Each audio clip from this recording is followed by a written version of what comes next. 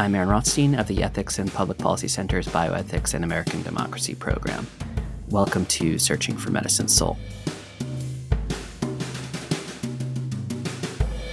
We have a returning guest today, Samuel Shem, professor of medicine and medical humanities at the NYU School of Medicine and a novelist and playwright. His first novel, The House of God, was called one of the two most important medical novels of the 20th century by The Lancet and was chosen by Publishers Weekly as number 2 on its list of the 10 best satires of all time. He has also written multiple other novels and plays. Graduate of Harvard and Harvard Medical School, he earned his PhD as a Rhodes Scholar at Oxford. His most recent novel is Our Hospital. Shem, thanks for coming back. You're welcome. You're welcome. I've forgotten, of course, what we talked about before. Maybe you have a memory. I don't have one either. We'll probably repeat some stuff, but that's okay because it's important. It's important stuff. Actually, one of the things that I noticed when I was first started reading Our Hospital was the references that you make to actually Roy Bosch's ancestors. As we all know, there was something partially autobiographical about Roy Bosch, and starting with The House of God. And in Our Hospital, you write that his immigrant grandfather, Samuel Fuchs, a metal worker, had toiled near the George Washington Bridge. And in his spare time, he made elegant Sumerian wine vases. You also write that Roy remembered his own time as a toll taker on the bridge during high school and Harvard. How much of this is true about you and your relatives? Everything. Those things, everything that character, those characters are in. I don't know where to start. This is probably my last novel, I think. I don't know. Certainly it's the last of the four. And when I started working on it, after I got COVID myself, really, I was one of the early ones in the March of that time. I really got wiped out. It was a pretty serious thing. I'm a little bit, still weak, I think, easily these 3 years later. It's crazy. So you'll have to forgive me, but I'm also almost 80. What I felt when I had the idea of making another one in the series that would be the fourth series, and I thought, it was like a bolt from the skies, because I sort of went like this with my likes, like bringing these in, that if this is the last one that I'm going to be doing, I really want to do it so that it's complete. And so what I did is that I took the spirit of the place, which is from Hudson, New York, as you know, we talked about that before, where I grew up. And then it had to be,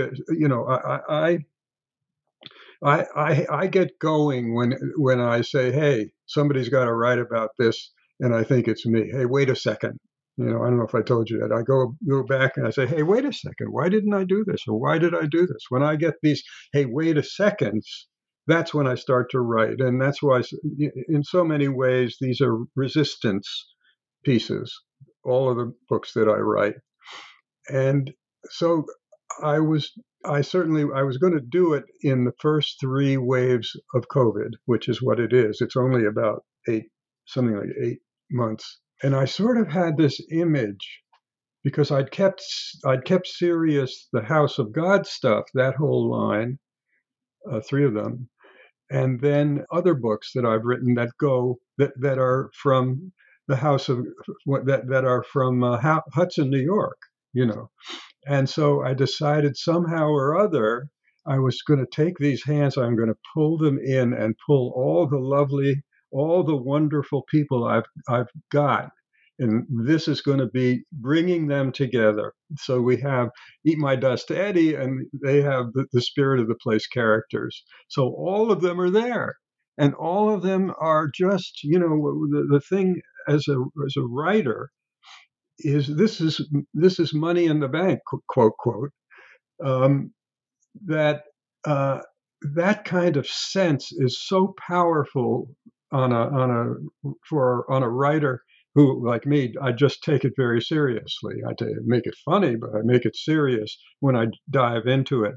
And so I said, I'll bring all these wonderful people together. And it turns out Roy Bash is from the House of God. Is from the House of God. He grew up in the Hudson River, the Hudson, New York place, and and and then the other numbers of characters and books are from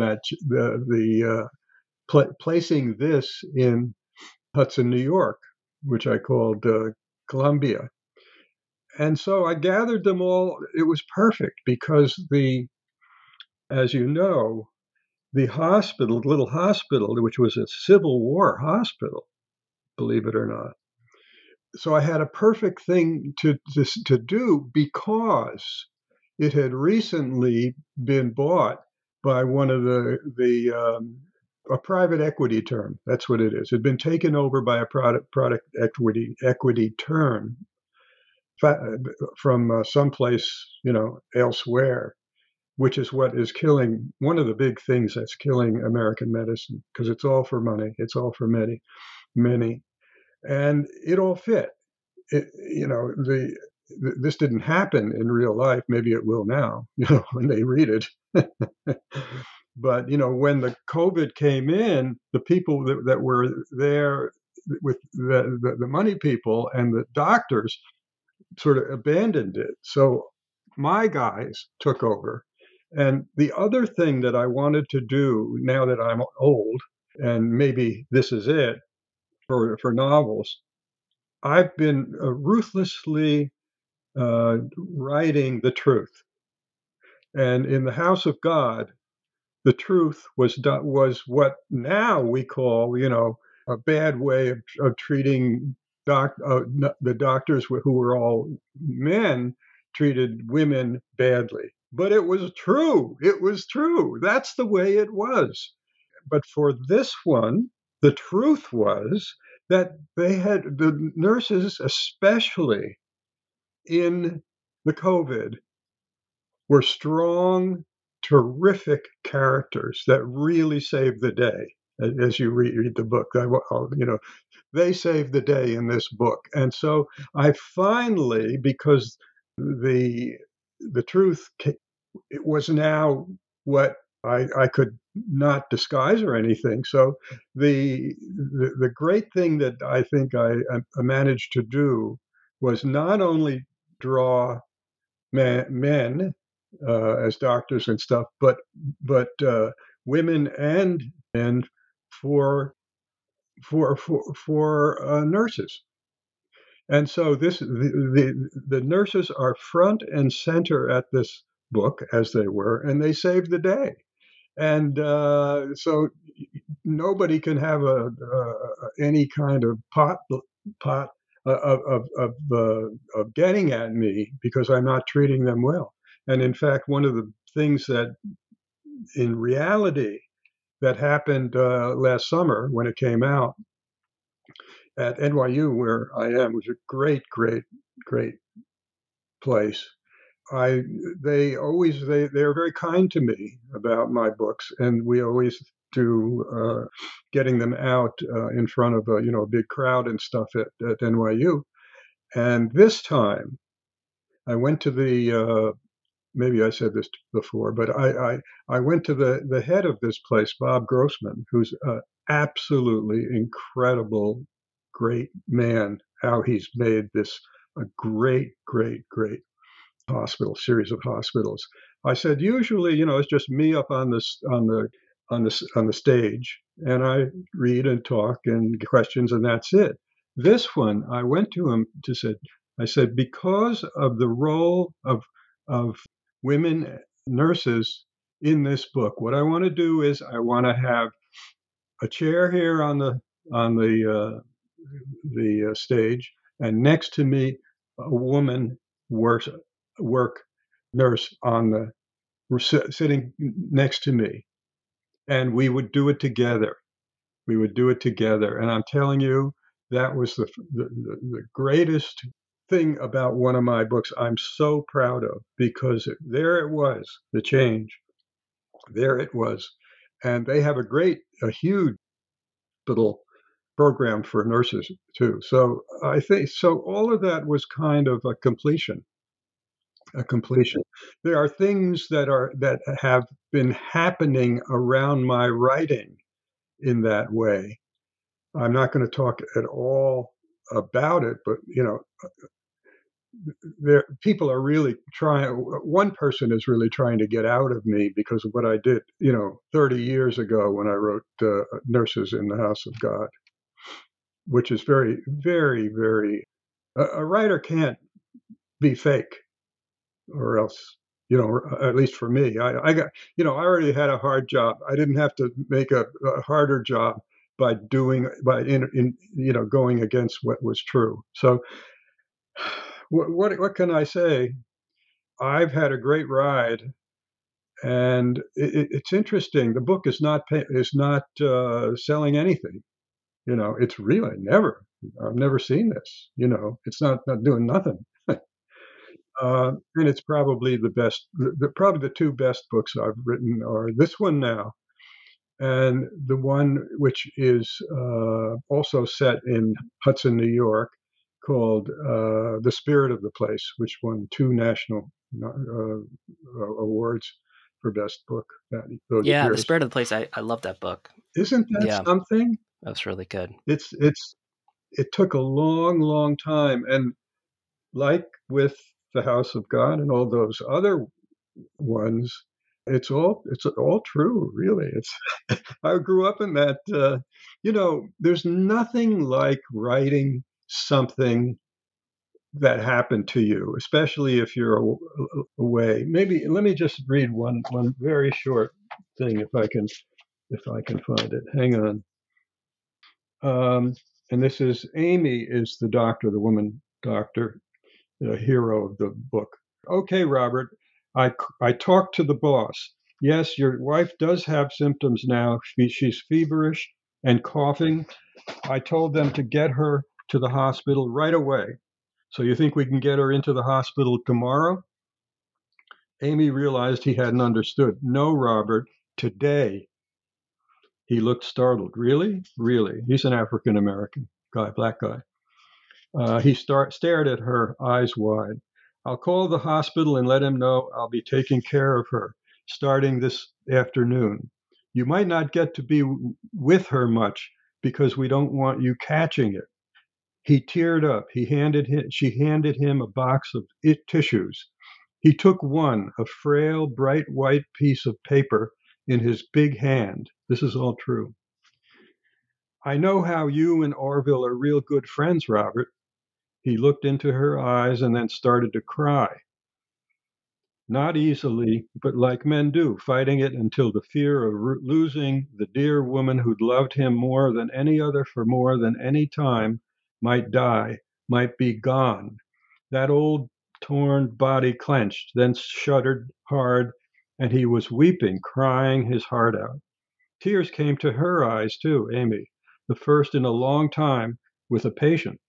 Amy passed him the whole box of tissues. He took a few, composed himself.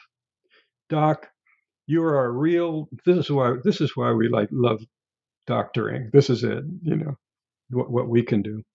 Doc, you are real kind, like Orville always is to me. I love that guy. He smiled. Did he?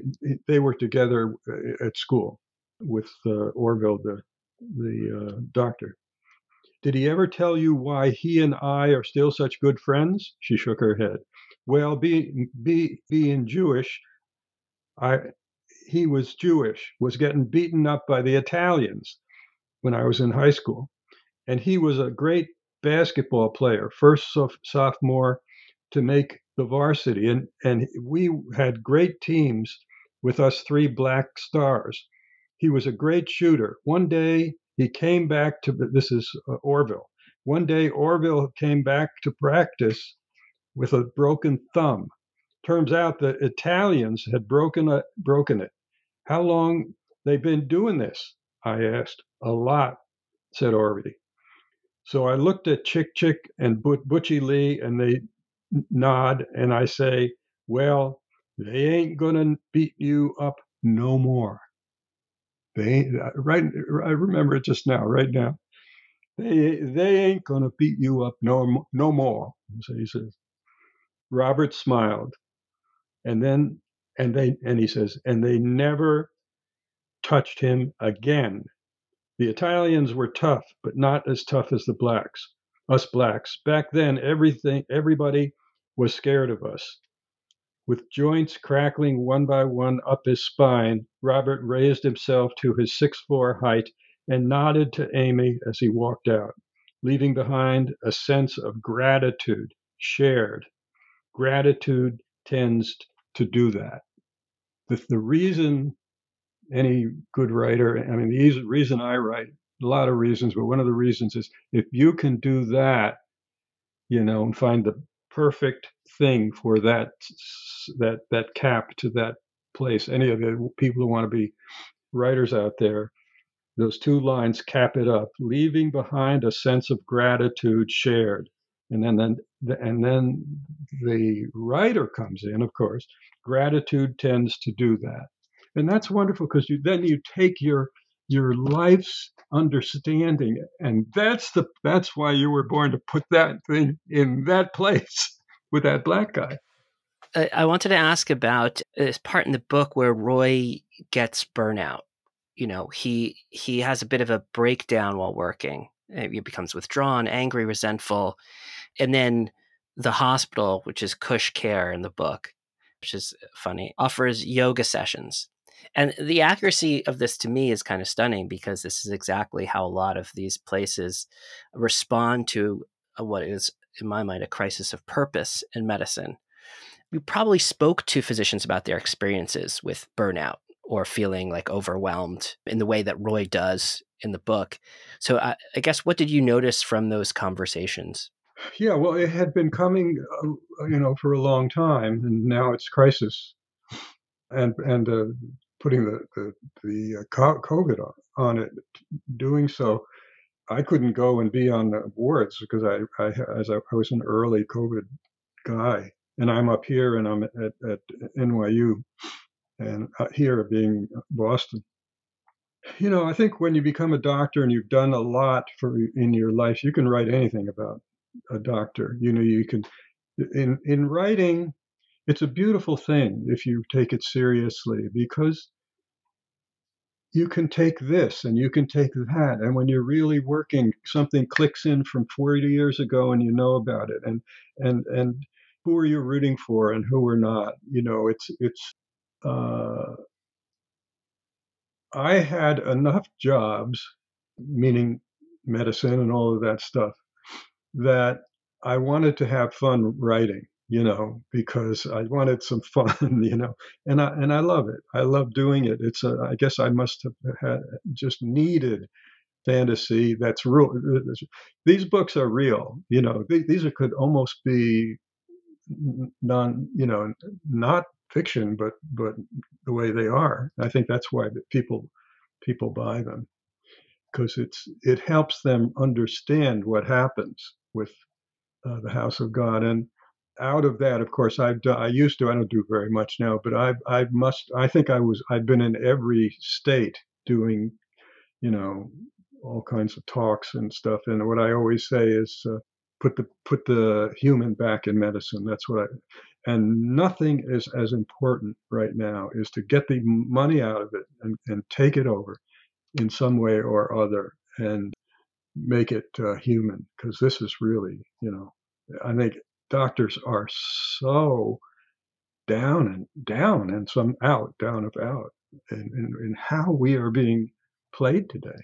You know, I'm sure you've had things like that too. I've never seen anything like it. It's been step by step by step. Doctors have let go, starting back in the 80s, when they started. People came into Massachusetts and said these were the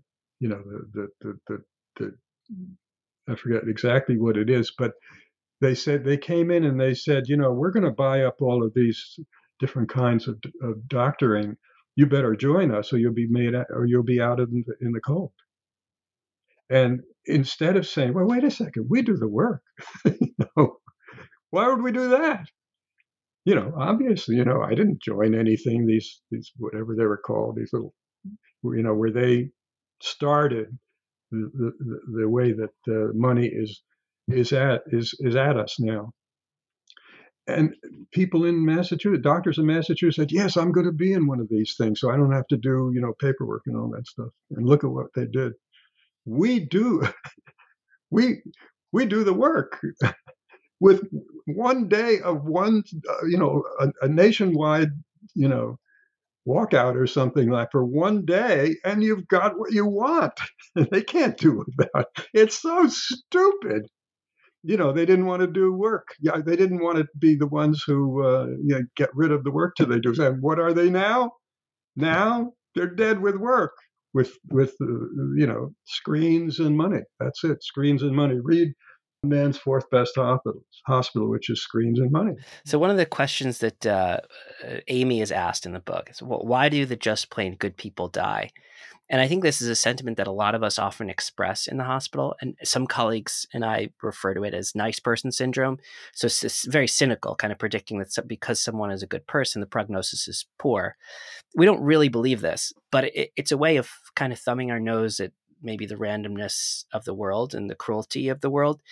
How do you think about this kind of reaction, this attitude as a physician and writer? I mean, this brings us a little bit back to the House of God, some of the reactions in that book, but clearly there's still some of that here in our hospital too.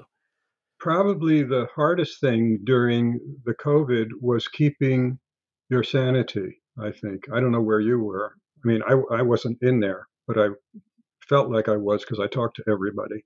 Like, I couldn't do it because I had already got it. But the reasons I think that people get burnt out, which is, incredibly high, the percentage say they're just going to do, 5 more years, so that's it. That came out recently. It's not our fault. It's not our system. It's money and money. It's the time that we have to spend just for someone else to get paid, basically. It's obscene. It's obscene. I mean, the reason is if you want to make money, your job is making money. So we are up to a huge thing of making money, and we're not doing anything that makes us better in terms of easier, more of things. We don't want to be 8 hours, well, not 8 hours, but 6 hours in front of a screen after you're done with your work. I mean, this is, I think, if we doctors are sensible, and what happens in this book is the nurses and the doctors get together, and that solves the problem that they have. I won't let it. It's a sort of a mystery what happens with, I think, that comes along. There's a llama that's involved, if you remember, that cute llama. I can never get away from that was a good ending, part of the ending. But the big thing that we never did was get together. That's what it is. And it's very hard because we're working. We can't do that stuff. We can't. I mean, for me in my long life, I just recall I was a Rhodes Scholar and I went over there when I was, after college. And I remember one day I had some kind of bad stuff, wasn't physical.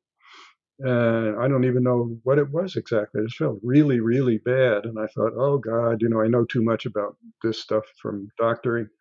Or anyway, so I went into this, I just walked over to in Oxford, up the step and knocked on the door and went in. And I was an American. you know, it was something. And I did this another time too. I had to do it. But the first time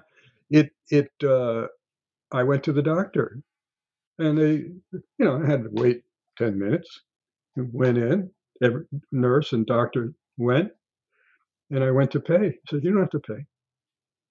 I said, "What? What are you talking about?" And now that's almost done. It's almost gone. It's worse. If it's possible, it's worse than American stuff. I mean, I don't think this can go on all that long. And there are ripples of younger people saying, I'm gone. Another year and I'm out. Something will happen here. And I must say, I have been at NYU Medical School, uh, and it's, you know, they called me up. I'm in Boston. They called me up and they wanted me to teach the House of God. Imagine that. The Beth Israel in Boston hated me for it, but they loved me, like most of the people did. And it was a wonderful place, NYU Med. It was wonderful. People were happy. I remember they called me up out of the blue. He said, "Well, how'd you like to be a professor?" I said, "What do you want me to do?" He said, we want you to teach." I said, "What do you want me to teach?" The guy said, "Oh, we want you to teach the House of God." What? I'm getting shit all over me from people that I wrote the book. They wanted it, and it was a very kind ambiance. As I looked around, I went in all the hospitals I looked in and stuff, and I wondered, why are people happy in this place? Like at night in Bellevue, even I remember even a guy who was dumping the stuff out of the cans in the emergency room, and he was happy. He was talking. It's 3 a.m. So why is this so? It was a kind place, like 50,000, $5,000. I don't know how many, $10,000 live. They're doing this.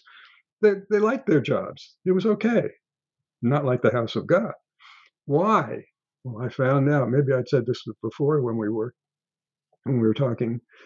The head of the whole thing, Bob Grossman, who is still there, he's been there 12 years or something, and revised it. He was in the Beth Israel Hospital the same time as me as a surgical guy. I didn't remember him, and he didn't remember me, but he had been abused. He'd only he only went in the first year, and then he went down to New York. And he decided, I think he never said this, that when he was the top of this, 40,000 people thing, he was not going to be cruel. He's going to be kind. And it has it. And it's now, it's actually even much. It passed Harvard recently for best hospital stuff. And guess what? when when I just heard this, I think this year maybe, when NYU got to be number one, Harvard stopped having their name into this thing. They got out of there because they weren't number one. This is lovely. I'm talking too much, but can I read something to end us? Sure. Yeah. Okay. Roy and Barry are still together and stuff. And at the end, they're talking basically, it doesn't really matter what it is, but it's the end of the book. And he says, this is Roy, almost everyone in medicine is hurting. Doctors, nurses, all the others, working in the money-driven held realms of American care. We're all suffering terribly. COVID has lit it all up for us to see. The risks to our bodies, minds, and spirit are profound, killing ourselves, acting normal, the poor and people of color dying in droves. He paused, scanning the trees for the fat man. He sees the fat man in the trees and stuff, and all. The fat man's back. I have figured how the fat man came back. You'll see. Never mind how I did it. He paused, scanning the trees for fats. He sees them. Nothing, he went on. We do miracles every single day, but we haven't been able to get a place safe to work in body and spirit. 1 in 5 healthcare workers have quit. Many of us died. At the start of COVID, we did the most important thing for us and our patients. We stuck together. But it became a very hard thing to do. We ran into the big American self, killing off the American dream, because it was only a solo dream in darkness, not really with others, not lasting into the day. Hatred and money killed it. He smiled at her. As the Buddha said, it's the 3 defilements: greed, hatred, delusion. The roots of suffering, right? Race, yes, Barry said. So when you go out there and do what Fats suggested, what would you say to the next generations? She smiled. I'll pretend I'm one of them. He looked down over the deck, down to the flat land before the river. Now we turn our sight to you, the next generations. This isn't our fight anymore, at least not on the front line, but it breaks our heart to see you this way. It's your fight, and we have your backs. We have faith in you. Stick together, lean on us, count on us, call on us, and we'll be there with you. As he went on, it was as if he were reading from writing in the sky. All of you have made it as doctors and nurses. All you need from us now is inspiration. We promise we will help with that. It will be hell. But listen, take this in deeply. These things can change like lightning and with lightening. Sometime, maybe when you are down, your dark sky might lighten. And in that moment, you may glimpse a beloved person, a love, or a wild, kind teacher or family member, or as I did, a fat man. And in that sudden, strange awareness, you can count on one thing above all else for sure. He smiled at Barry. Our job is to reveal and heal. We all together have the power to lift you, and you're carrying up. It is a rising time. Roy paused.